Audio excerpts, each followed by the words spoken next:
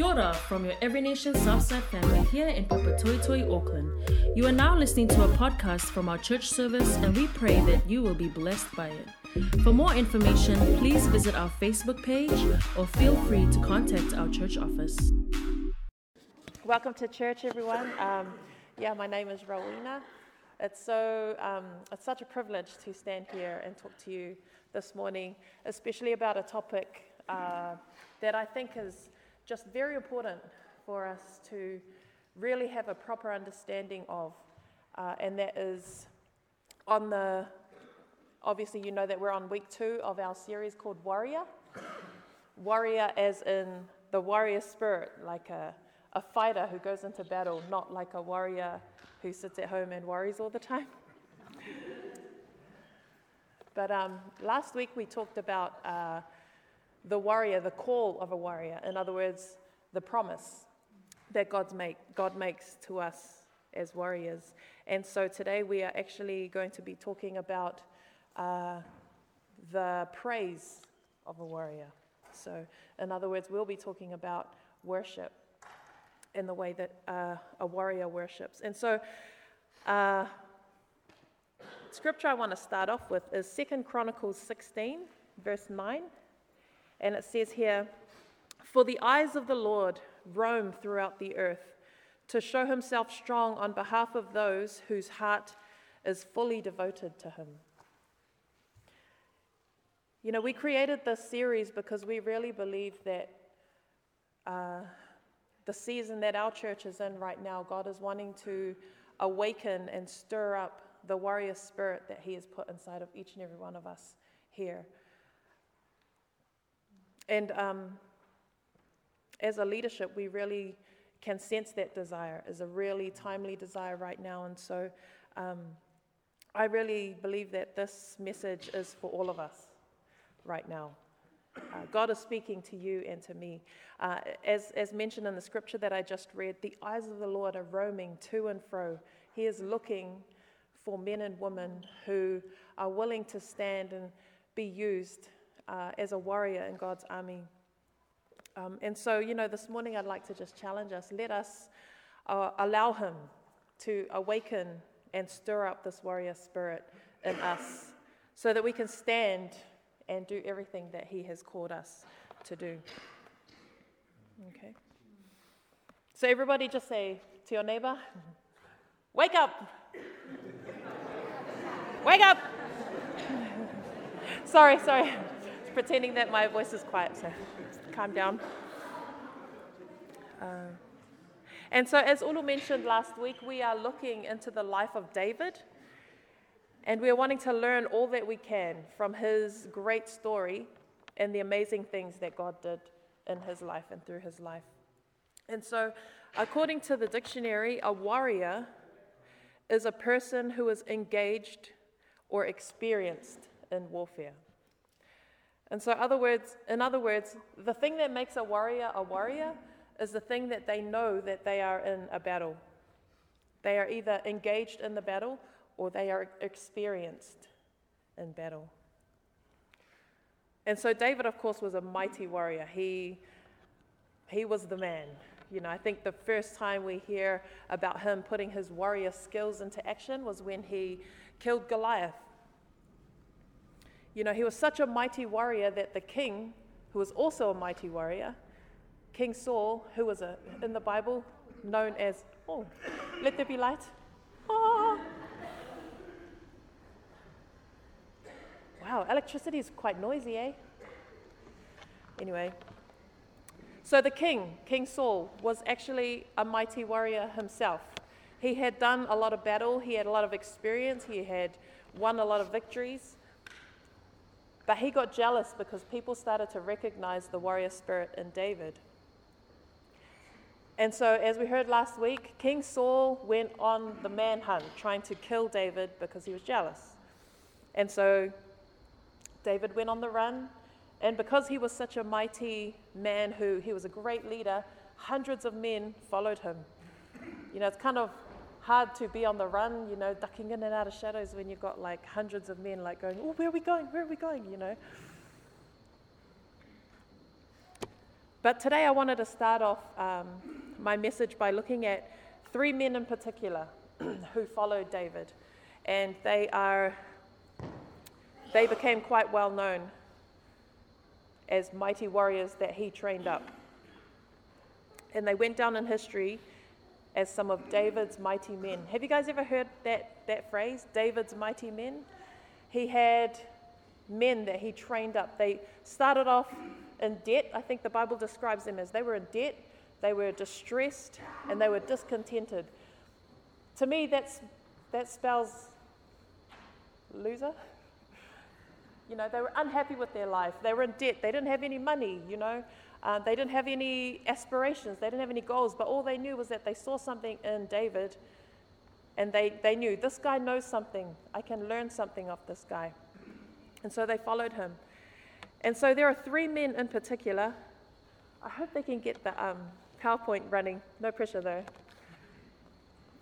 There are three men in particular that I want to talk about who have some amazing stories of the things that they accomplished. And the first guy that I want to talk about, his name was Josheb-Basshebeth. You know, Ula was doing my PowerPoint, and he says, "What's the first guy's name?" And I said, Josheb-Basshebeth. And he goes, "How do you spell that?" I don't know. Then he looked it up and he goes, "Wow, it really is Josheb-Basshebeth." But it says he was also known as, they had AKAs back then too. He was also known as Adino. I like Adino. You guys like Adino? Let's call him Adino. And next to him, so there was Adino, and then next to him was Eleazar, son of Dodai the Ahohite, and next to him was Shammah, son of Agi the Hararite. And so from these three great warriors who were trained up by the warrior king himself, David, I'd like to quickly talk first about some marks of a warrior that I saw in them. And so Adino, in 2 Samuel 23, verse 8, that kind of describes these guys. So it says here, Adino, the Eznite, he was chief of those three. He raised his spear against 800 men, whom he killed in one encounter.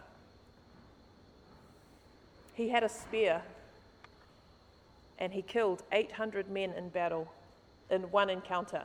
Not just in one lifetime, but in one meeting. He just had a spear, that's all he had. If I just had a spear and 800 men were attacking me, I think I would say, "Oh, I've only got a spear, I'm going to run away now." But instead, he picked up his spear and he defeated 800 men, 800 of the enemy. Oh, oops. Hello. And so the first mark of a warrior that I have down here is a warrior is willing to do much with little.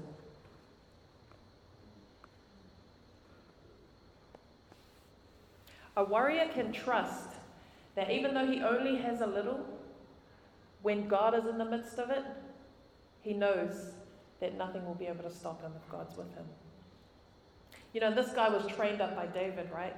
All David had was a slingshot and 5 stones. That's all he had. But he was willing to do much, even though he had little. Why? Because the God that he trusted, he knew who he was. He didn't trust in his own strength, but he trusted in God's strength. You know, warriors, they know their limits, but they know their God. He knew that God was able, and he was willing, and he was desiring to do great things. You know, a lot of us, we say, "Oh, no, all things are possible, you know, you can do great things if you just believe." I heard that just the other day, actually, someone was saying that. And I believe that too, you know, I do believe that you can do great things if you just believe. But you know, a warrior doesn't just believe. A warrior steps out and does something about it. You know, when David stepped out to challenge Goliath. There were heaps of guys in that army who probably believed that, yes, all things are possible, even the king himself. But not one of them wanted to step out and do something. Isaiah 41:10 says, "Do not fear, for I am with you. Do not anxiously look about you, for I am your God. I will strengthen you. Surely I will help you. Surely I will uphold you with my righteous right hand." So this guy, Adino, looked at his spear, probably looked at 800 people. 800 people, you can't fit 800 people in this auditorium. You'd probably have 200 people sitting outside in the car park. But he knew that his God was with him. You know, and I believe that as a spirit of a warrior that God is wanting to stir up inside of us, I believe God is wanting us to stop just believing. God wants us to step out and do something about it in the areas that He's called us to. You know,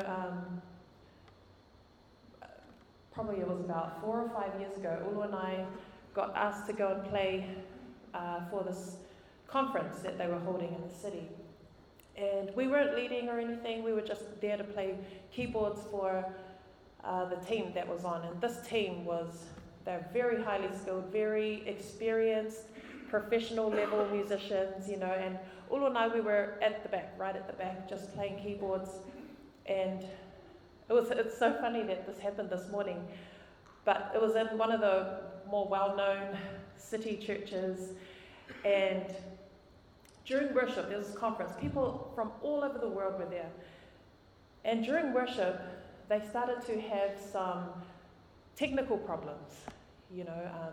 I think one of the mics wasn't working all of a sudden, one of the other mics was cutting in and out, the monitors, where you can hear yourself out of and hear whether you're in tune or not, wasn't working, and all of these different things were happening.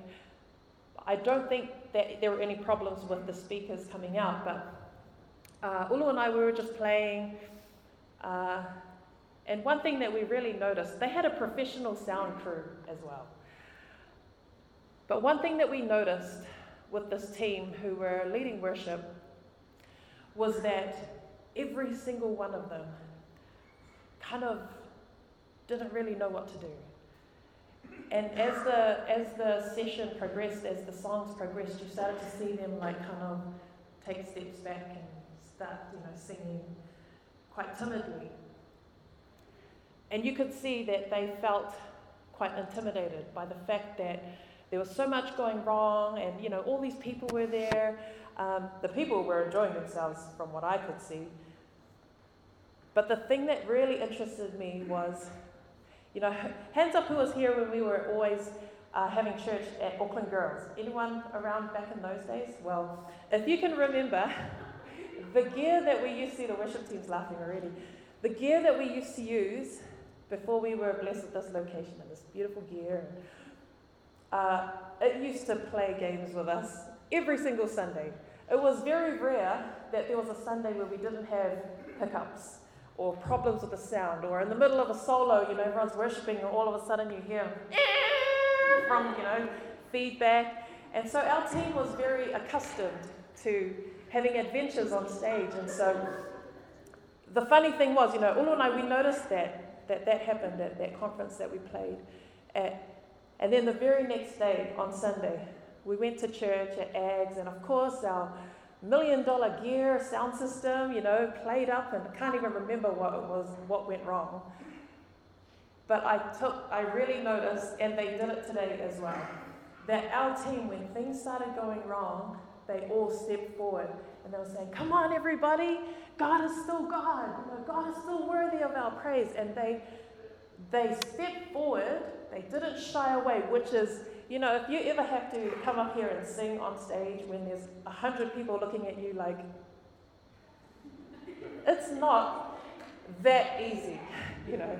It's quite intimidating, and especially when there's stuff going wrong, all you want to do is run away and hide.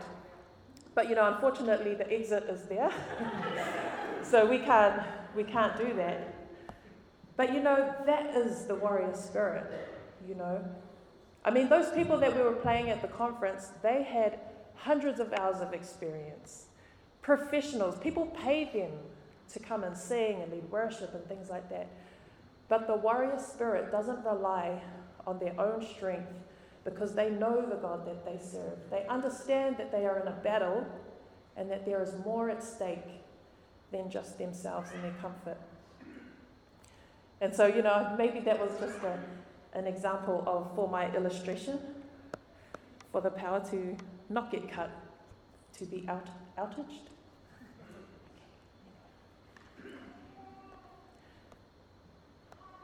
Second guy, Eleazar, verse 9. So the first guy, Adino, was the spear guy. Eleazar, the second guy, in verse 9, it says, next to him, next to Adino, was Eleazar, son of Dodai the Ahohite. As one of the three mighty warriors, he was with David when they taunted the Philistines gathered at Pas for battle. Then the Israelites retreated, but Eleazar stood his ground and struck down the Philistines till his hand grew tired and froze to the sword. The Lord brought about a great victory that day, and the troops returned to Eleazar, but only to strip the dead. So he had an army with him. He had troops with him. But when the enemy came, they all ran away. But it says here, he stood his ground. And they only came back to strip the dead. In other words, they only came back when everyone was already dead, and they came to come and collect all of their belongings, all of their valuables. That's kind of blues, eh? The audacity. Anyway, the second mark of a warrior that I noticed through Eleazar, it says here, verse 10, Eleazar stood his ground and struck down the Philistines till his hand grew tired and froze to the sword. A warrior clings to his sword. Eleazar, he gripped that sword during that battle until his hand was locked around it. Throughout the Bible, we recognize that the sword of the Spirit, when we hear about the word sword in the Bible, it's usually used to represent the Word of God. It's like a symbol of the Word of God. In Ephesians 6, when it talks about the spiritual battle that we're in and the armor that we have, it talks about the sword of the Spirit being the Word of God. So we must grip the Word of God so tightly that our hearts are locked around it. Not only did he grip onto that sword, but Eleazar, he knew how to use his sword. He was a sword expert. We need to be word experts. We need to get that Word of God, His truth, into our hearts so deep that when battle comes, it so naturally just comes up. The Word of God. When the enemy tries to say, oh, no, you don't have enough money to pay for that debt. Oh, no, your marriage, stop working on it, it's too hard. When the enemy tries to come in with those lies, the truth needs to be there, ready to sprout up, so that we can combat those lies from the enemy with God's truth. Hebrews 4:12 says, for the Word of God is living and active, and sharper than any two-edged sword, and piercing as far as the division of soul and spirit, of both joints and marrow, and it is able to judge the thoughts and intentions of the heart. The enemy wants to disarm us. He wants to take our weapons from us, but a warrior clings to their sword. A warrior holds on to God's truth at all costs. Eleazar. The third guy, Shammah. Verse 11. Next to Eleazar was Shammah, son of Agi the Hararite. When the Philistines banded together at a place where there was a field full of lentils, Israel's troops fled from them. Man, they keep running away. But Shammah took his stand in the middle of the field, and he defended it and struck the Philistines down, and the Lord brought about a great victory. So he was supposed to stand and guard this field of lentils. Who thinks lentils are delicious? One person. Yeah. But you know what? That's where he was called. That's where he was called to guard. He was called to stand there and fight for that land. Everyone else ran away. But he stood his ground and he defended the place that he was called to fight. And the Lord brought about a great victory. The third mark of a warrior that I noticed was a warrior is faithful and true.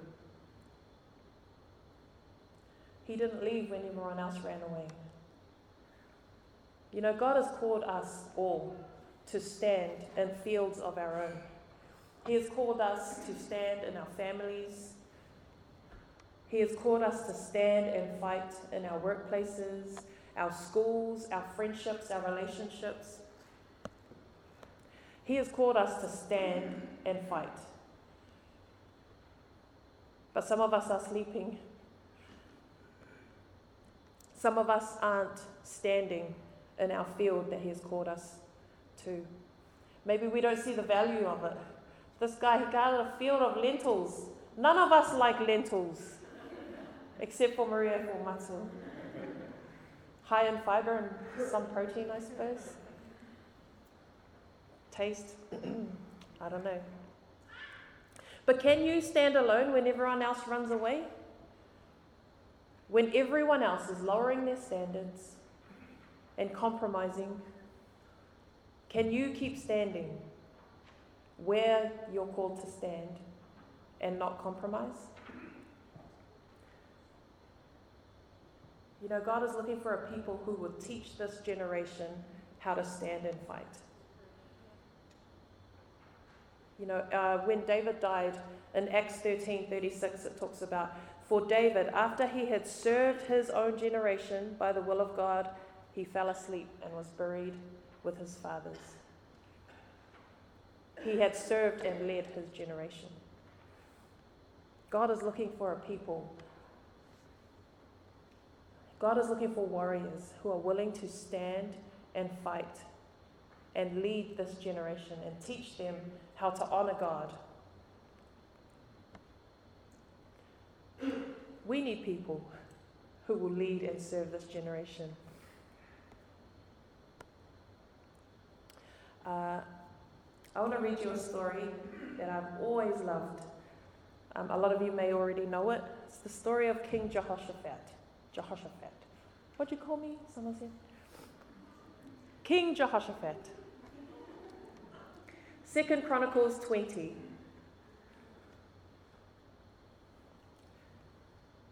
After this, the Moabites and Ammonites, with some of the Mennonites, came to wage war against Jehoshaphat.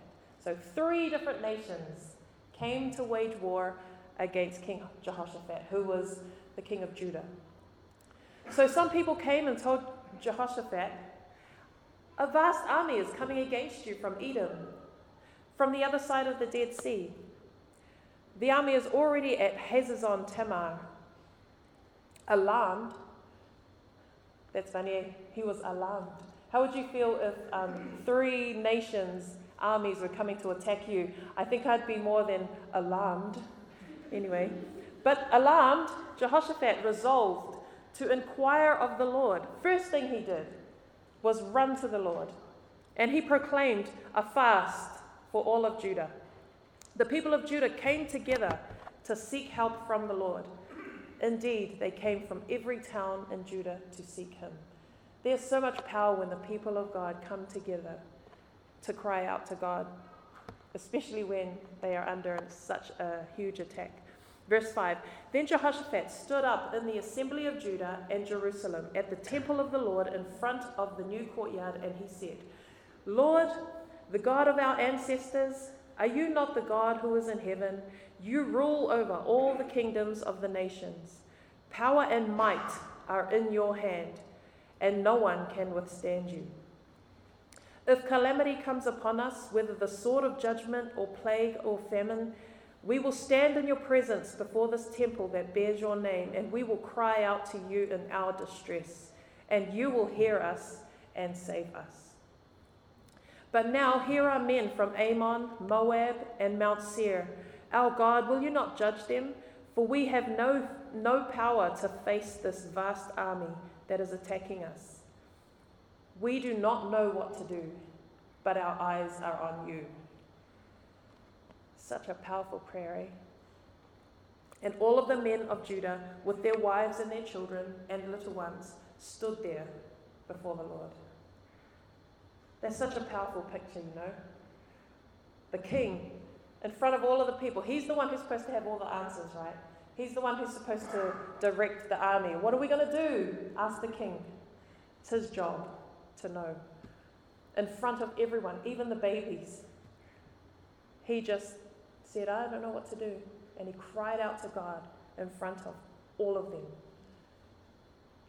He knew that his strength wasn't strong enough for this enemy. And he cried out to God. And I love how it says, and they just stood there before the Lord. Because, you know, where are they going to go? They can't run away because the enemy is coming from all directions. Where else could they go but just stand there and wait for God to move? But as that huge army, as they approached from all sides, all he could do was lift up his eyes to the Lord and remind himself who his God was. It's easy to forget who your God is when stuff like that is coming at you, right? And as he did that, his perspective changed. Verse 14. Then the Spirit of the Lord came on Jahaziel, son of Zechariah, and he stood in the assembly.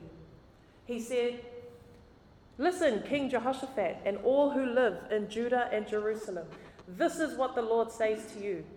Do not be afraid or discouraged because of this vast army, for the battle is not yours, but God's.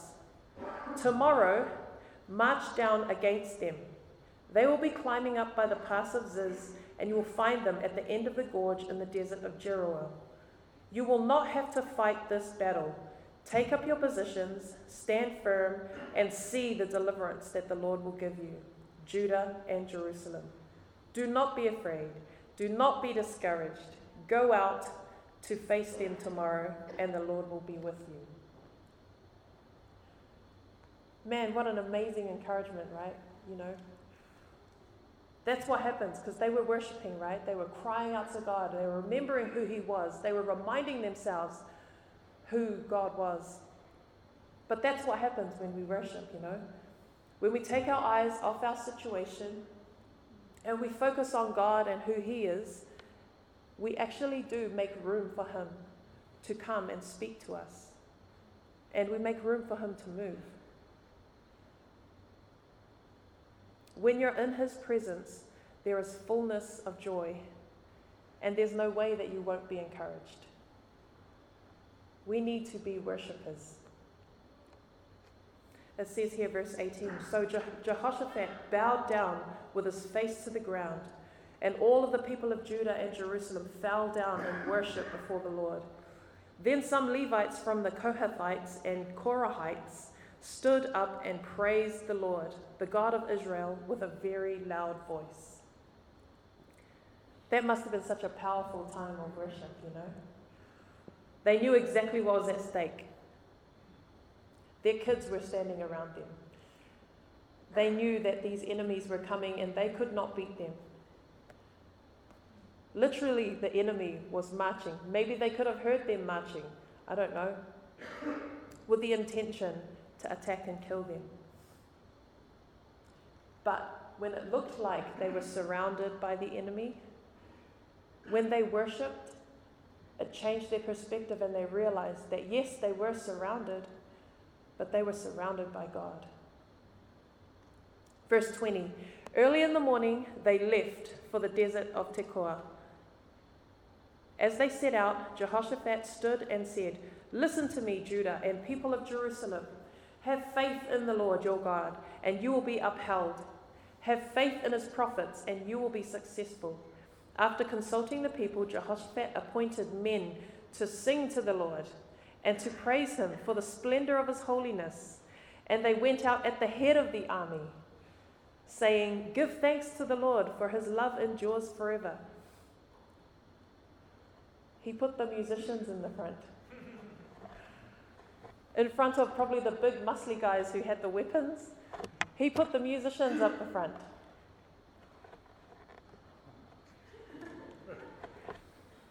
But it says, they went up the front and they were singing, "Give thanks to the Lord, for his love endures forever."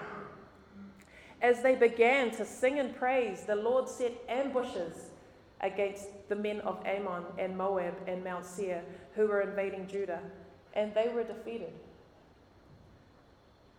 That's crazy. Imagine how they must have felt. Okay, guys, who's the singers? Who's the musicians? Okay, you guys are in the front. Oh, wait. I'm just part-time, People told me I'm kind of flat most of the time. Maybe I'll just, Imagine how they must have felt, in the front. So you have the front row view of these guys with their weapons marching towards you with the look in their eye. Imagine they're singing what it sounded like. I was just saying to Ulu, I wonder if they were like, "Give thanks to the Lord." Come on, guys, with a little bit more. Put a little bit of oomph into it, like how Cecilia tells us when we're, singing a little bit tired. She goes, "Come on, guys." I wonder if there was anyone like that. Come on. And all you can hear is the shing shing of the swords, walking. But it says, as they sang and praised God, the Lord set ambushes. He set traps. He confused them so that they started to turn and attack each other. Imagine, as you're singing, thanks Lord, thanks to the Lord for his love and your, hey, hang on, starting to see that God is starting to work, and then, maybe hear some harmonies come in there. Oh, give thanks to the Lord, ow, take it to the bridge. Getting a little bit, more confidence there, It says, the Ammonites and the Moabites rose up against the men from Mount Seir. So, these guys had probably planned their attack, They had planned their strategies, but they started to turn on each other. When the men of Judah came to the place that overlooks the desert, and they looked towards the vast army, they saw only dead bodies lying on the ground. No one had escaped. So Jehoshaphat and his men went to carry off their plunder, and they found among them a great amount of equipment and clothing and also articles of value, more than they could take away. There was so much plunder, so much treasure, so much valuable stuff that was now theirs, that it took 3 days to collect it all. And on the 4th day, they assembled in the valley of Barakan, where they praised the Lord. And this is why it's called the Valley of Barakah to this day. Then, led by Jehoshaphat, all of the men of Judah and Jerusalem returned joyfully to Jerusalem, for the Lord had given them cause to rejoice over their enemies. They entered Jerusalem and went to the temple of the Lord with harps and lyres and trumpets. God gave those people an amazing victory, probably the most incredible victory in their history, and all they did was worship. If we are to awaken that warrior spirit in us and allow God to use us to do amazing things, we must be worshipers. When you're where you're called to be, doing what you're called to do, it's so easy to get victory. That all they did was sing, and they got an impossible victory. Some of you may say, "But I don't know where I'm called. I don't know what I'm called to do right now. Still haven't found that yet." That's okay. Not all of us are there. But wherever you are, whatever situation you're in, you are called to be a worshiper. Because when we worship, things change. When we worship, the atmosphere changes. When we worship, we change. You may be walking through some really difficult situations at the moment. And I know some of you, and I know some of your situations that you're walking through. And probably when you're in the midst of a battle, the last thing you feel like doing is singing and worshiping and praising God. Just remember that verse 22. When they began singing and giving praise to God, the Lord set ambushes. He did it. It's not when they began worrying and having sleepless nights. That's not when God set ambushes. When they were worshiping and praising God, that's when the Lord came and worked on their behalf. I love the scripture, Isaiah 30, verse 31. I think it's so interesting. It says here, "The voice of the Lord will shatter Assyria with his rod. He will strike them down. Every stroke that the Lord lays on them with his punishing club will be to timbrels and harps, as he fights them in battle with the blows of his arm." This is another amazing picture. So basically the Lord is saying, I'm going to lay the smackdown on the devil. I'm going to smash him so bad with my stick. But my stick is released through your tambourine. That's what it says. Every stroke that the Lord lays on them with his punishing club will be to timbrels and harps as he fights them in battle. So in other words, what he's saying is, if you will do what just you can do that little thing that you can do, which is worship and praise, I will do what I can do.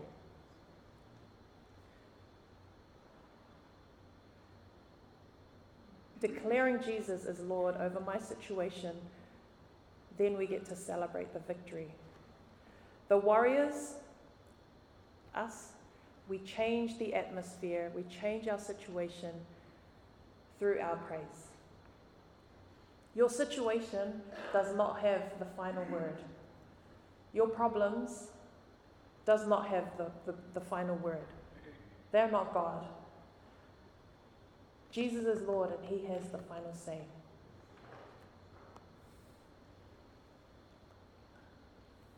Ulu and I, we've been serving in worship teams for a long time. And so a lot of the time when we go into like church and things, usually the perspective that we see is from there, looking down at people. So all of us, our worship team, we all, talk about it a lot. Our perspective is different to your perspective in that we get to see people walk in on Sunday. We get to see people, sometimes you can tell what kind of week someone has had, just by the way that they walk in. Sometimes you can, notice that some people are maybe limping a little bit in the spirit. Maybe things have been hard. Maybe some problems, maybe a lot of worries on their mind and things. And we get to see that sometimes. But then when we start to sing and worship and praise God, a lot of the time we get to also see the breakthrough in watching God's people worship. Sometimes we see when people take their eyes off their situation and lift their eyes up to the Lord and give him praise and give him honor, we can literally see such a change in the countenance because of that warrior spirit where they didn't give up. They didn't just, problems are still out there when I leave. But they stayed, they stepped forward, and they fought like a warrior. It doesn't make sense to put musicians in the front line. of a battle. You know, those instruments that are mentioned, you know, timbrels and, what's the other one? Harps. You know, I grew up, classical music was my thing, you know. I knew harp players, orchestras, you know. Those people are not the people that you want to be hiding behind in a fight, you know. But that's what God says. Praise is a weapon. I love this scripture. Isaiah 54 verse 1. You may know it. Sing, barren woman, you who never bore a child. Burst into song. Shout for joy, you who were never in labor. Because more are the children of the desolate woman than of her who has a husband, says the Lord. Enlarge the place of your tent. Stretch your tent curtains wide. Do not hold back. Lengthen your cords. Strengthen your stakes. For you will spread out to the right and to the left. Your descendants will dispossess nations and settle in their desolate cities.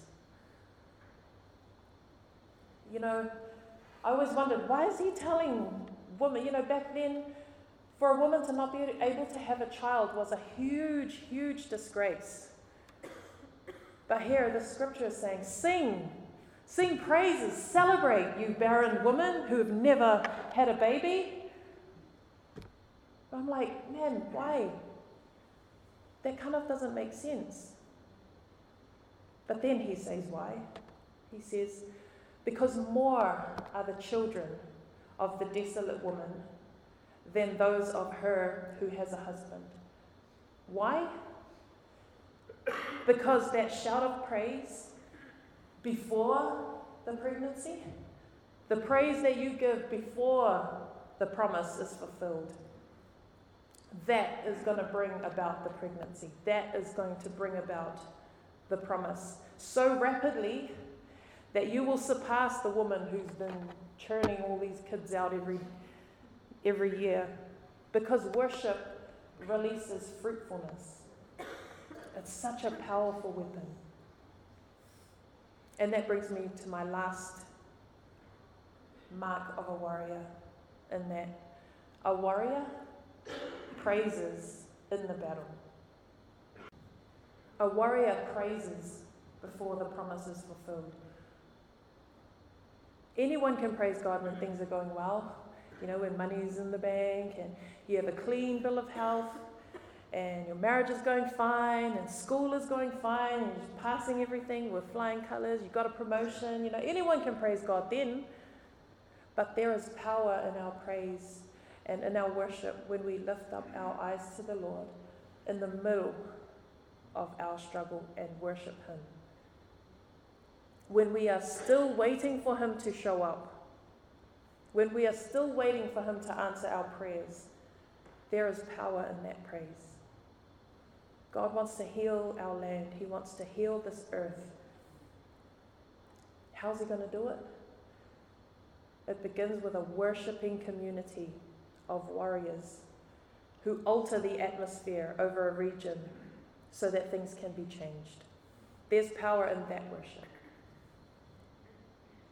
I heard a simple song yesterday, and the chorus simply says, "This is how I fight my battles."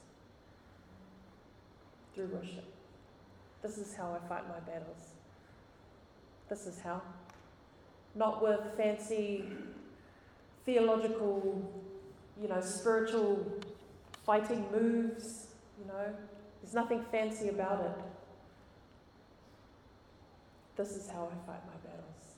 Through worship, through praise, through holding on to that sword.